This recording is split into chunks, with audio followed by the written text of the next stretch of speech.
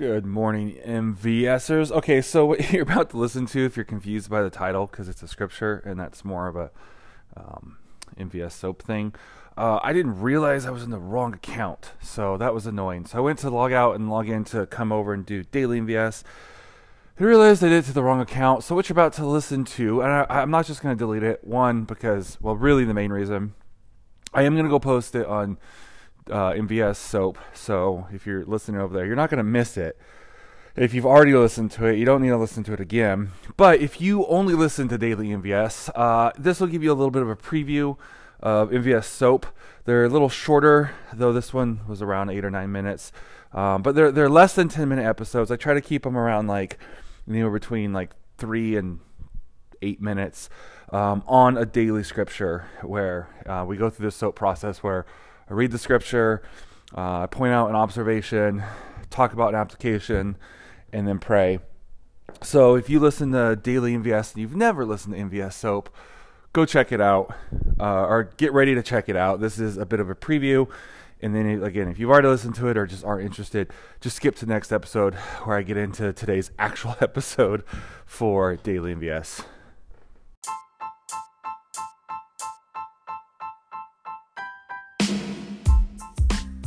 Good morning, MVSers. So today's scripture is Hebrews 11:6, and without faith it is impossible to please him, for whoever would draw near to God must believe that he exists and that he rewards those who seek him.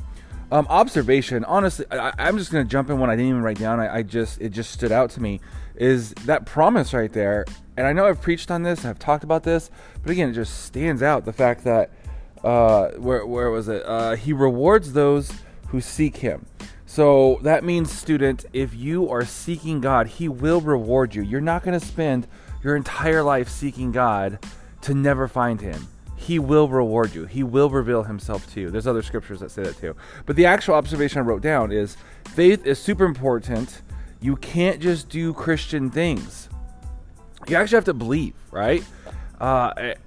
So many times when I hear about people walking away from their faith, who are struggling with their faith, struggling with stuff, so much of it is that they grew up religious, or they never really made their faith their own. And so you ask, well, how do you do that? Well, hey, we jumped on an application.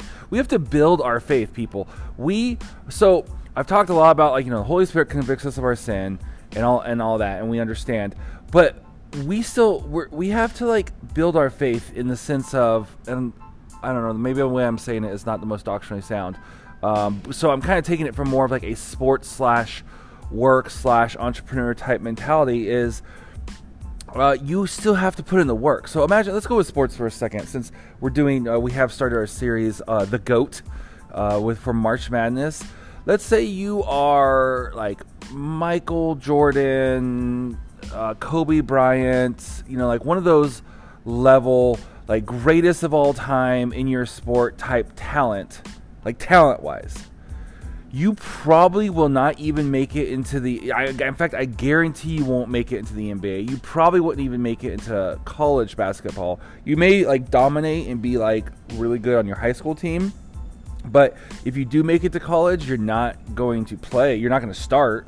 If you play at all, and you definitely won't make it to the NBA. You definitely won't be greatest of all time. Even if you had 5 times Kobe Bryant's skill, if you don't put in the work. You can't just show up and just be super amazing. That will get you so far. That will probably do pretty good in high school, but it's not going to get you much further than that. Same thing with our faith. We can't just take it for granted. We can't just say, hey, I'm a Christian, I believe in God, and then just coast from there. We need to build our faith, and here's a few things we can do. And I'm not saying this is literally everything. I'm not pulling this off of a scripture. I'm pulling this from several things. It's not a scripture that says, here's X amount of things you must do to build your faith. These ones are daily. These ones are weekly. These ones are monthly. These ones are yearly. These are just some things I thought of as I was going through this that would help you build your faith. So the first one is, no surprise, read your Bible and pray.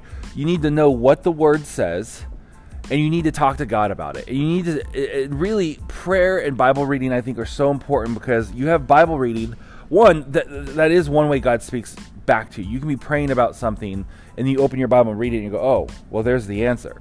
I don't need like a answer in prayer, or I don't need like a supernatural experience.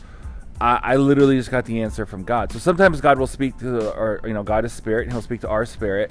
But sometimes it's just as easy as pick up your Bible and read it, and he'll give you the answer, student.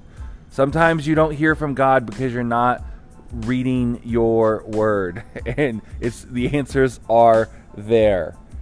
Okay, so that's one. And the thing is, those really come together. Like I'm praying, and then like you read something and you don't understand it and you're wrestling with it, and you pray and then the Spirit reveals it to you, or you're praying, God, I don't understand this, and then your next day you're going through your devotion, it's like a piece that explains it. It's almost like magic, people.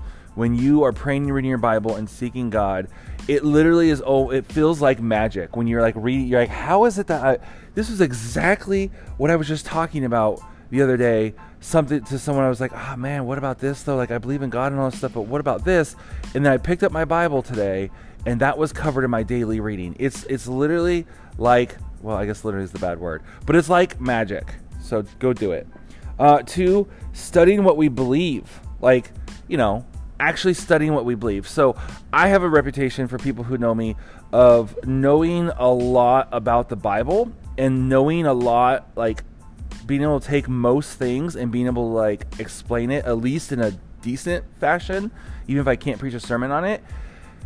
And it's like, well, how do you know so much about all these different things? Guys, I study weird stuff, okay? Like, I spend a lot of time studying weird stuff. So the kid who like knows all the stats about all his favorite like basketball or football players or whatever, or the kid who knows like every Pokemon, or the kid who knows, like, you know what I'm talking about? Like, I kind of nerd out on that kind of stuff. So, like, I hear something, like, I hear Rhett and Link say something, or I hear someone else say something, or I hear some other person talk about some weird religious thing, like their New Age thing, or their whatever thing. I go study it. I go study what they believe. I process it against what I believe and think about it. I go look up scriptures that say, like, confirm or deny it. Like, I study weird stuff. So, and then I always tie it back to the Bible. I don't just accept it. I go, oh, and how does this relate? So then I have an answer for it. And then I'll study like random books. I'll be like, hey, I'm kind of bored reading my Bible. I feel like it's just kind of all the same stuff. Let me go read like the book of Hosea or something, and like go find something new and I haven't read in a while. Or like I'll be reading something and be like, oh my gosh, I don't recognize that. How do I not know what that is? Let me go read it and study it and read a commentary on it. So yes, we need to study what we believe, guys, because what happens is, if you don't study what you believe, you don't know what you believe, and you just have secondhand knowledge from sermons, and you're just getting little pieces from sermons here and there. And guys, if I'm just being honest, I'm not trying to be harsh. I'm just being honest. This is true from a lot. If it's not true for you, then don't relax. I wasn't talking about you. But for most of you, your attendance sucks. So you come to church sometimes, you pick up a small percentage of what the pastor's laying down, and you're only picking up a small part of that. And then you're like, you don't go home and study your own stuff, and you wonder why, like, all of a sudden someone gets up and says some stuff about evolution, or says some stuff about why the Bible isn't real, or says some stuff about any, and you're like, oh yeah, that kind of makes sense. Well, yes, because you don't know what you believe. So when their conviction of what they believe, even if what they believe is wrong, if they have some conviction about it, you have like no foundation to know what you believe, and so it's easy to just go, oh well, they make sense. I don't know, maybe what I believe is wrong. Well, of course you're doubting what you believe. You don't know what you believe. And then number 3 is fellowship with other believers. This one's big. The Bible literally, and that's not to say it doesn't talk about the other ones, but the Bible literally talks about this, about not, I've had so many relatives, like older relatives, mostly like aunts and great aunts and stuff like that, who get upset at church for whatever reason. It could be any number of reasons. I don't even know most of the reasons. But then like they're like, they don't go to church, and it's not always, and I've heard some males in my family say this too, and it's like, well, I just have my own devotion with God, and I don't have to worry about all the drama of other people and all this stuff, and just me and God, and this is great. And that's awesome. You need to have that, but you're still 100% dead wrong if you're not going to church. Because the Bible literally says, do not forsake the fellowship of, I just spaced that, do not forsake the fellowship of believers. So I'm not saying you have to be like, whatever, like maybe that means like, hey, maybe you're a missionary in a foreign field, and that means you have a couple other people who come over and you guys have a devotion and prayer time or something. You're a college student. Maybe that means that you and your roommate or someone comes over your dorm. Maybe you don't have, I'm sure if you're in college, you have access to services and stuff like that. But so I'm not trying to get super like detailed on like exactly what that has to look like, but not to forsake the fellowship of believers. And what this does is, this doesn't just mean like just go to the movies and hang out with Christians all the time and only go and grab a burger with Christians. It's the idea that like when you're down, you can go to a fellow believer and they can pick you back up. There's so many like examples in the Bible of like, how one cord is these like one strand of a rope could break easily, but how two is a lot stronger. And if there's three, that's not easily broken, like, because it's super hard to break a rope made of 3 strands. It talks about how like one man, alone is not good because he can stumble and not get back up. But, 2 walking together, the one can pick the other one up. There's like so many verses about like not doing this thing alone and the strength. And then there's even like the fact of like the whole, I talked about this a little bit yesterday in Daily VS, but like there's nothing like getting off like on the wrong path or the wrong direction or have wrong thinking or some wrong actions and being lovingly and gently rebuked by a fellow believer, whether it be an elder or a friend, to be like, you've been acting shady lately. Like, you're not. Sorry, I started to quote like a song from the 90s, and that's why I went that way. I'm like, no, don't do it. Anyways, all to say, you need to be in church and around other believers and not just there hanging out, like actually discussing stuff. When you're having crisis of your faith and stuff like that, ask and go into it with them and find people. Like, I remember my first like real like, this is my pastor, Pastor Zemanek, and I just remember like we'd be at the church, we'd be around, we'd be doing stuff, be meeting a group of other guys or whatever. Maybe it's a Bible study, maybe it's just we're grabbing some food, maybe it's whatever. And we just like ask a question like, hey, what about this? And then him just going like dropping knowledge on us, and just like, and then my next pastor came around, Pastor Ralph, who I'm technically related to, but not practically, but technically if you follow the line back far enough, and it's pretty convoluted, but we are technically related. I just got really homesick for Calvary Assembly of God in Merced, California back in the day. But anyways, yeah, like just asking questions and just like, oh, that would have taken me hours and hours and hours and hours of trying to study and research, and I probably would have never found it because I was a teenager and a young man at the time and didn't really know how to study my Bible that well. So you just saved me a ton and helped me out a lot. And then the fourth one is trusting God in hard times. So there's this thing I've been hearing in some like videos about like certain athletes who are like really hardcore, how they don't start counting their reps until it hurts.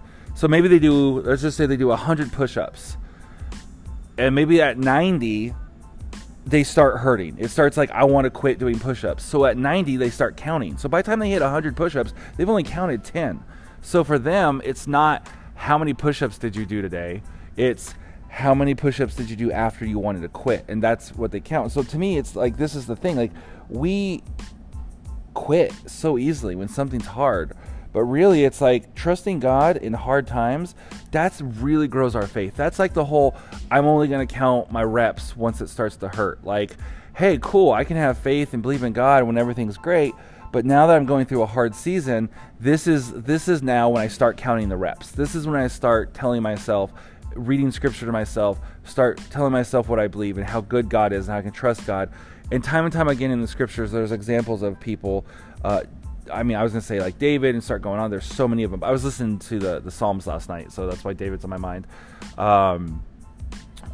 Yeah, I was, when I say listening, like I went to bed, I opened up my Bible app, I went to Psalms 1, I hit play, and I got through about 7 chapters before I fell asleep. So I don't, so if you're like, I'm not a good reader, I can't read my Bible, hey, it's all good. Listen to it.